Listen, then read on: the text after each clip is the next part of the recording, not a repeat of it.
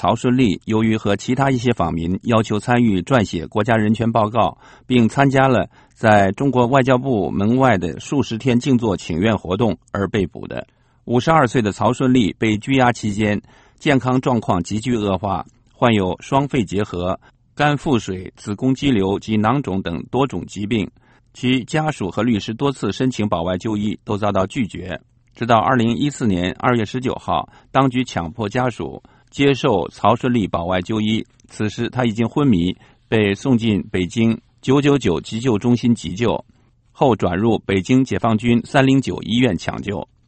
14号晚上，曹顺利的弟弟曹云利从309医院回家的路上接到美国之音记者的电话，他表示他下午3点多接到医院的病危通知电话，等他5点多赶到医院时，曹顺利已停止呼吸。现在已经去世了，那就这样吧。我现在也乱得很。现在我把他那个买了一些衣服给他穿上了，还能怎么样？他们不应该这么对待人。曹云利告诉记者，他最后一次是2个多月前在看守所看到了曹顺利，但今天发现他的仪容惨不忍睹。曹云利表示，在曹顺利遗体旁边有医生和警察，他反复说不知道警察在那里干什么。人都没有了，他们还干什么？我也真的不理解他们。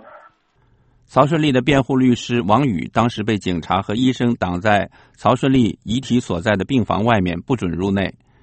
他对美国之音表示，曹顺利的姐姐和弟弟赶到医院时，只被允许进去看了一眼，出去买来衣服后就不准再进去，经过争取才获准入内。这个病房里边有2-3个警察，然后那个门口那儿有警察，但是院里可能应该也有，可能有几辆车，可能车里边可能有。但是我没有看到，因为说我说门口有，因为那个有朋友来找我的朋友，然后在那个门口被带到派出所去了，被警察，他告诉我的，他说他被警察带走了。完了我那个一直也是在关注他，然后后来刚刚给我打电话告诉我说得给他放回来了。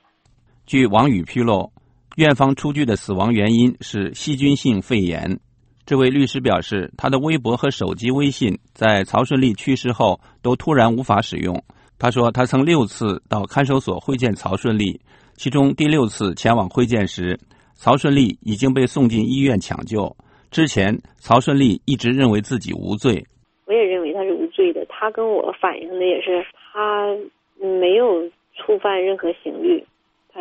跟我的一直是跟我这个表达，他一直认为就是拘留他、逮捕他这个是违法的。曹顺利的死讯传出后，人权观察和国际特赦等人权组织和一些活动人士纷纷表示哀悼和愤怒。人权观察中国部主任李查森在声明中说，中国3月18号参加联合国人权理事会会议，为其疑窦丛生的尊重人权宣称辩护之际，应该让他回答曹顺利之死的问题，并让他承诺有关责任者将被追究。在纽约的人权活动家陈光诚表示，曹顺利是被中共当局活活整死的。